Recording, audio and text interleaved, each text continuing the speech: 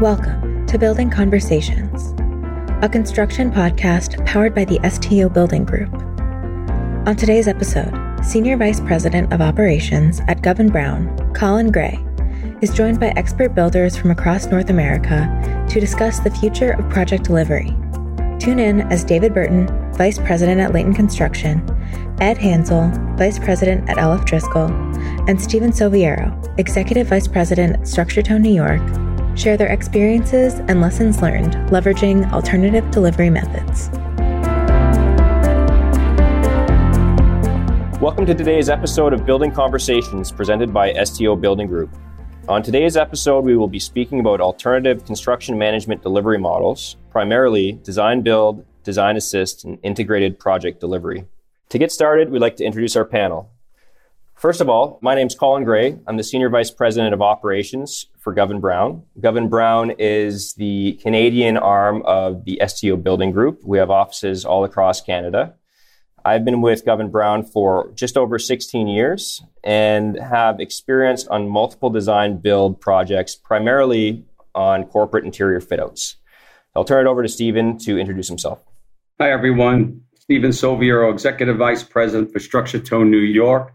I have over 34 years of providing real estate project construction management services to clients on a national and global basis. Yeah, I'm David Burton. I'm with Layton Construction. I'm Vice President and Justice Market Leader nationally. I've had 39 years in the industry.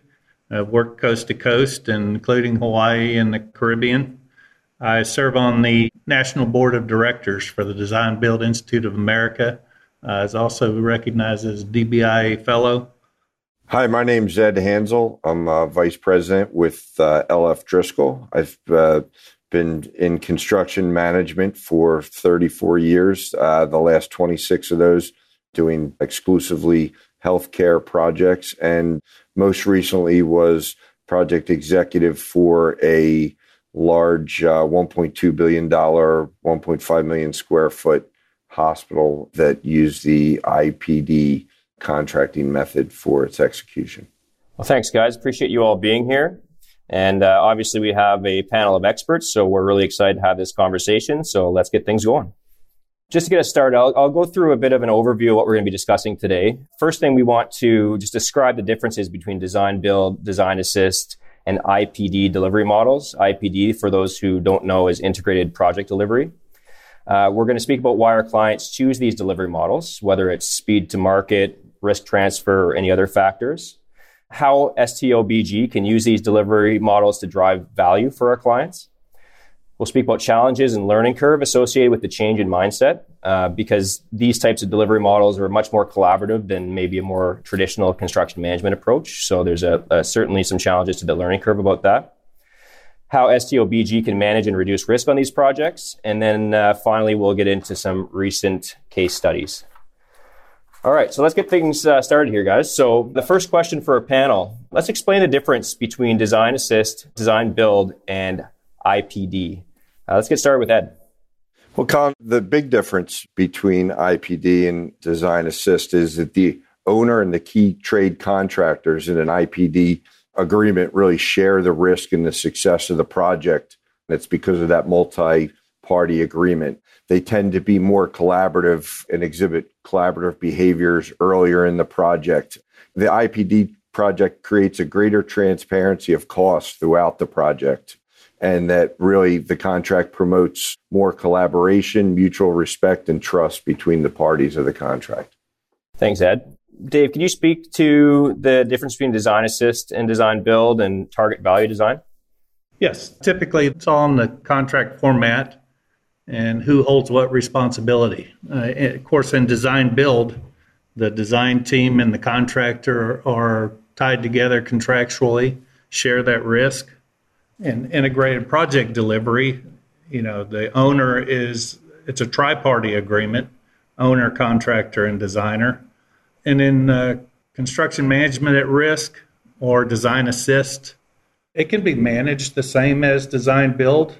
It's a matter of when the construction manager is brought on board. And this delivery method, as any delivery method, comes down to the team members. But in design assist, the owner actually holds separate contractors for the designer and the contractor, which has a tendency for contractors to like because they feel like they have less risk not holding the design contract. However, it puts the owner in a position of having to facilitate issues if they do arise, and scope issues between the designer and the contractor, creating more exposure for the owner. Thanks, David. And you know, there's more than one way to approach these delivery models as well. I'd like to speak briefly about what we've called a hybrid design build. We've recently completed a project with a client up here in Canada where we entered into a design build agreement. However, the owner held the design contract all the way through completion of design development. So they had full control over the design itself. And then the designers and the consultant team were transferred over and assigned to Govan Brown, where we took them on from there on. So that was more of a risk transfer agreement. We were responsible to make sure that the drawings through construction documents were all coordinated, and we were responsible to make sure that any of those coordination issues were picked up as part of our design build fees. So that was a bit more of a hybrid design build where less control on the design, but more of a risk transfer for the owner. So there's a few different ways to approach them, but thanks guys for your answers there. Next question here. So there's been a recent increase in IPD and design build project opportunities across many of the STOBG business units. Why have many of our clients decided to explore alternative contract delivery models? So Stephen, why don't you kick us off here? Sure. Well, clients in general are always exploring new delivery methods. And what we're seeing is a lot of sophisticated clients have been reevaluating, the layers of consultants, looking to put, their trust in a proven strategic partner. By doing so, they get more control through the early engagement, engaging all the consultants up front at the inception of the project. Basically, there's no RFP at this point. These consultants are all selected. Another big issue, naturally, is the speed to market and reduction in schedule. What does that equate to? That equates to savings in time and, naturally, money. Complete budget transparency, again, equals enhanced cost and schedule certainty and predictability in real time. You spoke a little about it earlier, Colin, but single source contracting, design build, the risk is transferred from the owner to the design builder. Thanks, Stephen. Ed, can you jump in here and add some comments?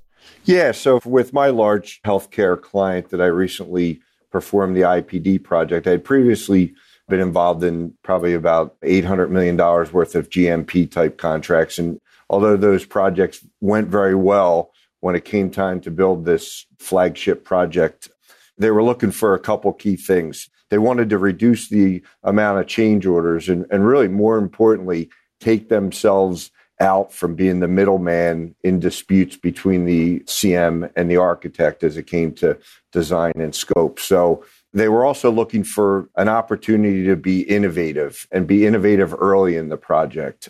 We're looking for this target value design versus value engineering. They wanted to be able to be involved early in the design so that they could spend the money in the design process where they thought it was most important to them.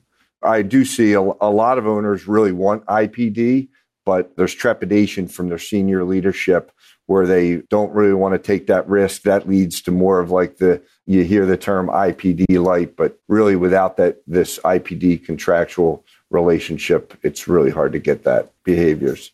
Something to add also, Colin, which is a big issue we're seeing now, is the supply chain. So again, with the supply chain happening today over the last year due to COVID, a lot of clients are starting to really look at this different delivery approach. Yeah, that's a great point, Stephen. And I think that's obviously an important consideration for our clients. On design build, it's a risk reduction for the clients and one throat to choke, so to speak, where they have one individual entity to be responsible for it. So those are certainly some good insights there, guys. Next question here. How can STOBG drive value for our clients on design build and IPD projects? David, why don't you kick us off here? Okay, Colin, as Stephen mentioned, in this post-COVID world, we're all concerned about the supply chain issues. And with design build and IPD, Ed mentioned target value design. We can put together an early budget. We can work with the client to establish priorities. What's more important to them as far as different facets of the project. Establish a budget for that area of work that's appropriate and associated with the rest of the project, giving us target value so that we can work with the design team, work with subcontractors, and come up with products that meet that pre-established design. Target value design gives us an endpoint. We establish a budget that's workable for the client, work towards those line item budgets that we can establish early and determine level of product. With target value design, it's an offensive mood. We're working towards an end that's acceptable to all. Everybody talks about value engineering. Well, typical value engineering comes in after the fact. You've already made a run at the design and the budget, and quite frankly, it hasn't worked. So now you're working backwards to redesign or reestablish a level of material, which is costing you time and effort. And with target value design, as we can do in design build and integrated project delivery, we stay on course. We always know what the budget is, where we're headed, and can keep that client satisfied and keep him part of the product and the end system that will give him a successful project.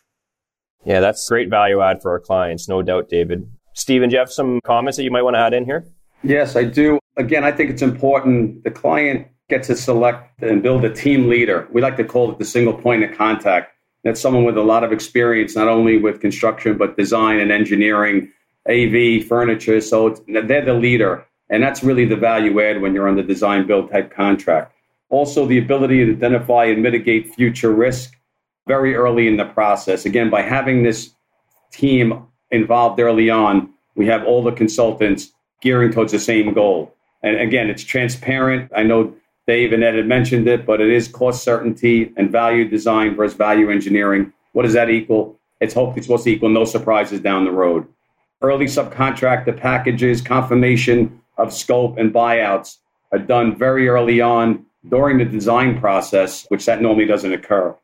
Also, by having a code consultant on board with the design team very early on, we're able to do code analysis and obtain permits very early on. So again, it's a time savings and it's a no surprise savings. One other thing by having everybody involved early on is going directly to manufacturers for purchasing and pre-purchasing, more so than ever now that we need to pre-purchase all design items, whether it be lighting, mechanical equipment, ceiling tile, office fronts. A lot of times what we'll do is we'll bring in a vendor. And again, we saved about 3 or 4 weeks because they do the shop drawings and they become the design documents for bidding and for construction.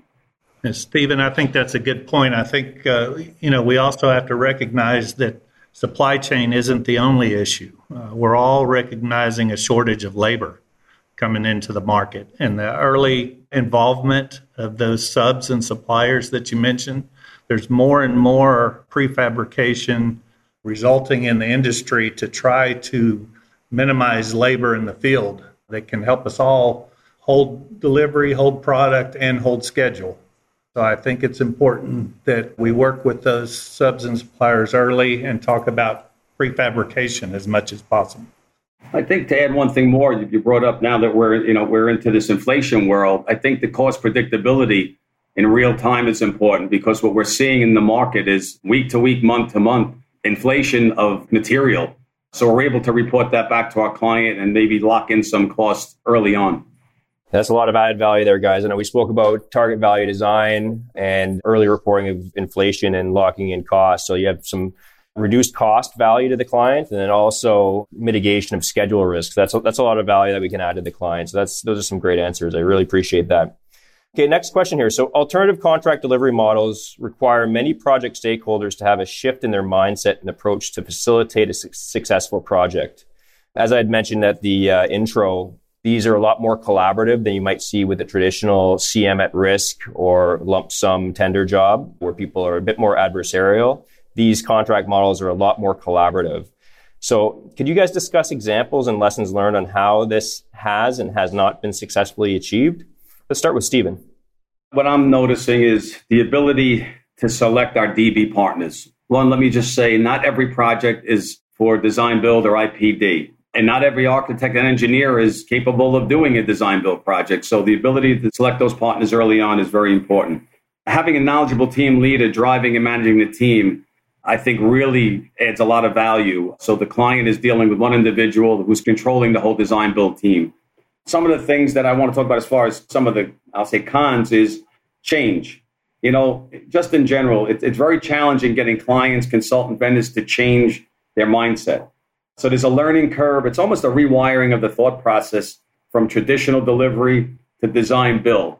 And quite honestly, I see that change and that rewiring happening with not only architects, engineers, other consultants, but also contractors. So again, I think having that SPOC or that team leader constantly going over lessons learned and keeping the team on point is very important. Also, when you're dealing with some of these larger financial institutions, they have many internal departments that struggle with the speed to market and required decision making. You're dealing in procurement who's not used to sole sourcing thing. So again, it's the ability of the team to really educate the client and procurement and all these internal groups on how these delivery methods are going to be beneficial for them in the long run. Yeah, Stephen, great point. I think you can't underestimate the importance of the mental shift that Colin alluded to. There's a new level of trust that's required. For us old dogs that have been in the business for a lot of years and grew up in... Speak for yourself, Dave. I'll dive under that bus. But, we grew up in a claims world that was defending that low bid and scope issues and owners that weren't willing to facilitate between the contractor and designer.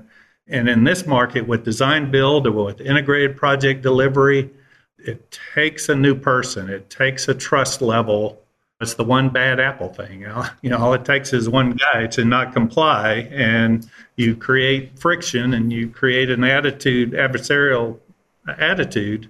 So we have to trust each other. It's the only way that this can be successful. And you need to, as Stephen alluded to, it's important to pick the right team, to pick the right company, contractor, and people that are working on that team, and make sure that they have the ability to trust, to speak openly, and communicate constantly. I think it's all to add. It's also a shift. I mentioned the mindset, but what we're seeing in the world today, naturally with MWBE and diversity spends, getting those procurement and those internal folks involved with our teams very early on. Number of our projects, we set up weekly meetings to make sure that we had outreach to the MWBE and diversity contractors. So we're actually doing this very early on in the process, where that wouldn't happen until the project went out to bid.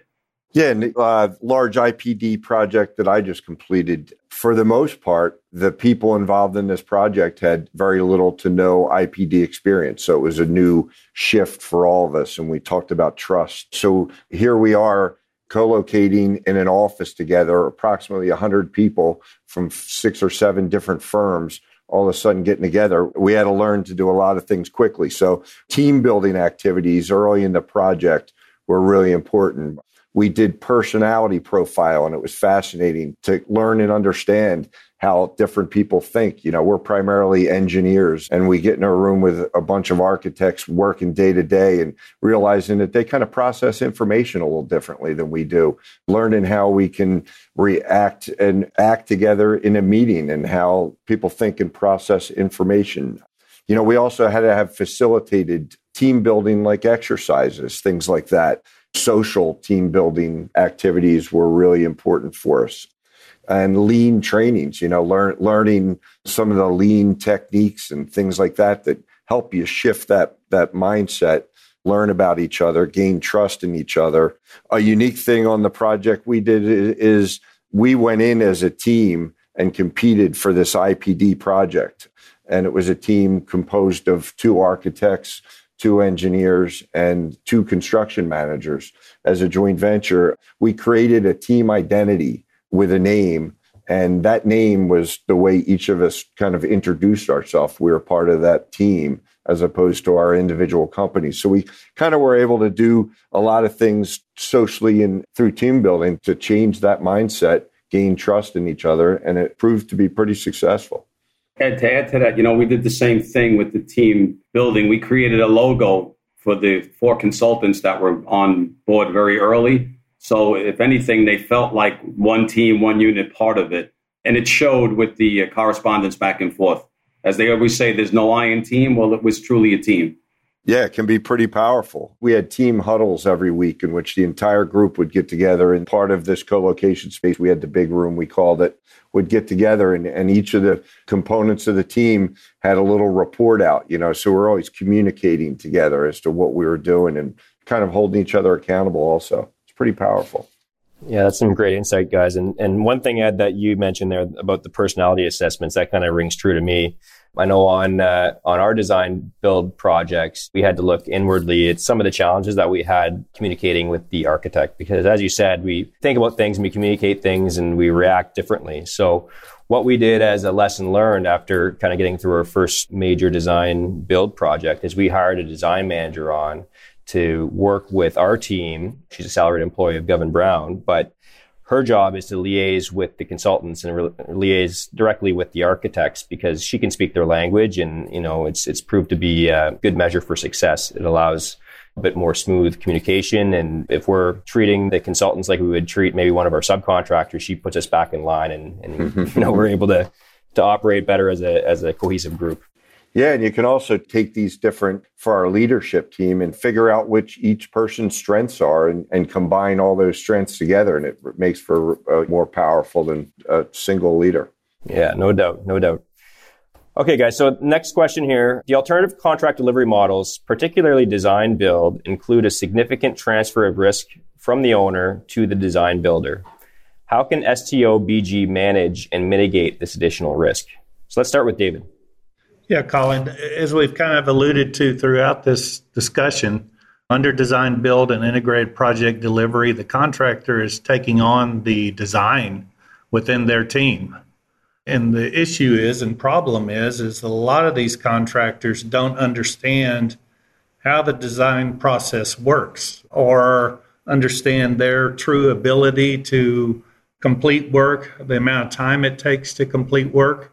As a practice, contractors tend to overcommit and architects tend to undercommit. So it's a good reason to get us both together and work it out. But the key part of any team, especially for a contractor, is to include a design manager within your team. You need to include that person on the contract team that understands the design process and helps us not overcommit on the time frame that work can be done, and to better understand and manage that process so that we are working at a schedule that we can maintain, not making false promises that just gets the whole team in trouble with the owner. And also it helps the process and understanding with the client to better understand, when is it that we need to set that GMP? The more information we can develop, the more drawings we can include, the better the price is. The more we can exclude contingencies and allowances and with more information. And I understand that some clients need an early budget, need an early commitment, and we can work with that, and especially with a design build team or integrated project team. You'll be having those discussions with the client and explaining to them it's see-through. We're open book on how the budget comes together. They understand what the contingencies are for, what the allowances are for, but the less drawings that we have, there's going to be more concerns, more contingencies, more allowances, and having someone that can manage that design, help the contractor understand true timeframes, help explain with the client those timeframes, we can mitigate exposure for us and help that relationship with the client. Thanks, David. Stephen, do you have anything to add here?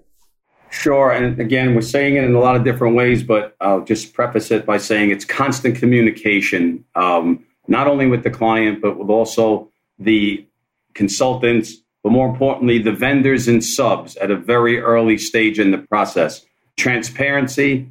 Ed, you mentioned team building. It's very important to get that established with the design team. Again, clearly defining the scope of services for all consultants, costs and responsibilities from the inception through the completion of the project. We touched upon master agreement. Having that master agreement in place very early on puts everybody at ease. All the terms and conditions are incorporated into all the consultant contracts. Again, no surprises. Exactly. Okay, guys. Well, this insight has been absolutely wonderful. I know we do have a few case studies that we're going to run through. Now, just due to client confidentiality, we're not going to name any clients, but we would like to bring our audience through a few different case studies for some recent design, build, and IPD projects that are either in flight or recently completed. So, Ed, we'll turn to you next. You have a hospital IPD case study to speak to. Yeah, I'm going to talk about, it's a large healthcare project, about a million and a half square foot hospital, $1.2 billion in construction costs. Some characteristics of this place: it had 504 patient rooms, each exactly the same, all ICU compatible rooms, 47 OR interventional procedure rooms, a 61 bed ED, 690 car below grade parking garage, and it was in a true IPD contract with an IFOA. The duration of the project from start of putting the team together till the end was 7 years. They moved in last October, so we're nearing the end of the 1 year warranty period, which will be able to close out the IPD contract and probably realize some savings on the project. Some real lessons learned in this IPD project. The entire team, including the owner, co-located in a 24,000 square foot office. We had 9 key trade subcontractors as part of the team. Target value design was heavily utilized to keep the project in budget with design. Extensive mock-ups on this project, including the construction of a 50,000 square foot styrofoam mock-up of one half of a patient floor that was then looked at and kind of simulations done by my client to figure out the pros and cons of the design. And then by the end of the project, we blew that up and redid it and were able to maximize the design for them. Off-site manufacturing and prefabrication was initiative from the beginning. We built our own prefabrication facility that we built 504 bathroom pods, probably about 300 multidisciplinary MEP racks, and then also some other miscellaneous multidisciplinary systems. The key lessons learned: IPD really requires an involved and invested owner that, is willing to do what it takes to stay involved in the project, make key decisions when you have to. IPD takes trust from all parties, acting in the benefit of the project and not themselves. We learned, like Steve and Dave said, it's not comfortable for everyone. Not everyone that was on the project was comfortable working on it, and the team agreed to quickly move on from them. It's a large early financial investment and resources. One of the biggest things I took from it is that design and the CM team was very collaborative, and our key trade contractors, but how to infuse this collaborative mentality to the actual tradesmen in the field, which is, I think the next step we need to figure out in IPD is how we can better get this collaborative environment in the field. That's great, Ed. Thank you for that. Appreciate the insight into your case study. So our next case study is from David Burton, case study of a corrections facility. David? Thanks, Colin. Yeah, most of the time with a justice project, you're dealing with some agency, either city, state, or county. And this is a situation that our lesson learned was that there is no stakeholder that isn't important. And you need to understand that if you want true success at the end of your job. We were doing a county facility that had 5 county commissioners, and one of those commissioners, as a lot of folks, did not want a correctional facility in her neighborhood. It was on the main drag of her town, and she was very concerned because all of the facilities on that main drag were very similar in appearance. So with design build being open and collaborative and communicating, we knew that we could power by this one commissioner, that we would always get a 3-2 or 4-1 vote from the commissioners and basically be able to do what we needed to do. But that's not the attitude that we took. We worked to understand this commissioner's concerns and needs and her recognition that the appearance of this project was important. And we came together as a design build team and designed a project that we basically hid a 1,200 bed jail behind a earth berm, and the exposed structure looked like every other structure in that neighborhood. And we're able to take a commissioner that was adamantly opposed to this facility and to have her be the first one to stand up at the podium at the ribbon cutting and claim it to be the first jail that could be in Better Homes and Gardens. We listened to her, we understood, ended up being a great reference for a lot of years. So the lesson learned is, no matter who they are as a stakeholder, make sure that you hear their concerns, make sure that you understand the priorities of each and every stakeholder and try to incorporate that and appease that in every project. I know it can't always be successful, but make an effort. Don't blow by or ignore stakeholders because you can get around them or that you're going to have the vote anyway. There is no stakeholder important, and there is no better way to deal with that opposed person than design, build, and integrated project delivery, where you're having constant, open, and continuous communication.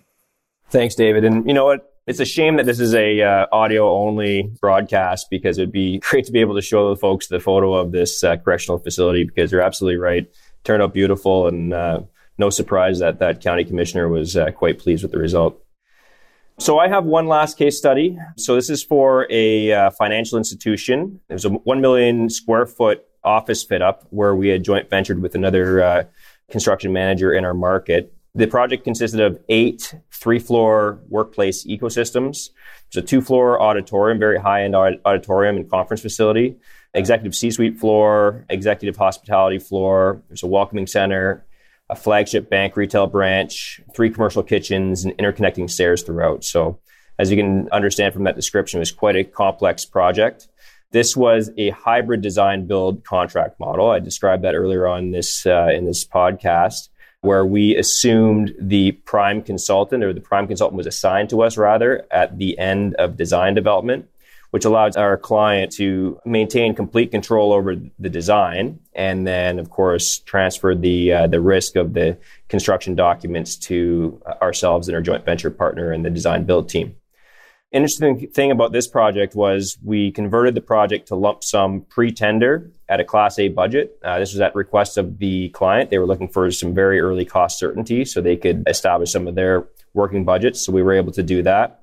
Took some risk off the client, added some risk to us, but it was something that we were willing to do. Some achievements of the design build. We really developed a strong working relationship with the prime consultant. And because of our role, there was quite enhanced coordination during pre-construction. Similar to what Ed had mentioned earlier about his IPD team, we developed a big room as well. We didn't completely co-locate, but we had space for all of the consultant team for hoteling stations. So when we had meetings, we would typically have the consultant team stick around for the rest of the day, and we'd all work together in the same area, which allowed us to really build some relationships there. Having that enhanced coordination, we insulated our client from consultant coordination change orders because, of course, those were the responsibility of the design builder through the project, and we were able to minimize those through the course of the construction. Some of the challenges, those internal coordination changes that I'd mentioned, they were the responsibility of the design builder, so we did have to absorb those in the project contingency. So through the course of the project, we managed that very closely to try to keep a cap on that and not go over our contingencies. One thing I am proud to say is this project was quite successful. We just received occupancy on the top floor of that building last week, which is wonderful news. We're very proud of our team. And we're under negotiation for the second phase of this corporate campus, which is another 700,000 square feet. Very excited about this. Client was extremely happy with the design build, the hybrid design build model, and we're going to be moving forward with that same model for the second phase. So that's the last case study, and that wraps up this episode of Building Conversations by STO Building Group. I'd like to thank all of our panelists for their time today. Really appreciate all the insight and your knowledge about design build IPD. Hopefully our listeners were able to learn a thing or two on this. And if anyone does have any questions about it after listening to this, we're all free and available to speak to you folks. Thank you very much. thanks for listening to Building Conversations. For more episodes like this, you can find us on Spotify, Apple Podcasts, Google Podcasts, Audible, and the STO Building Group website.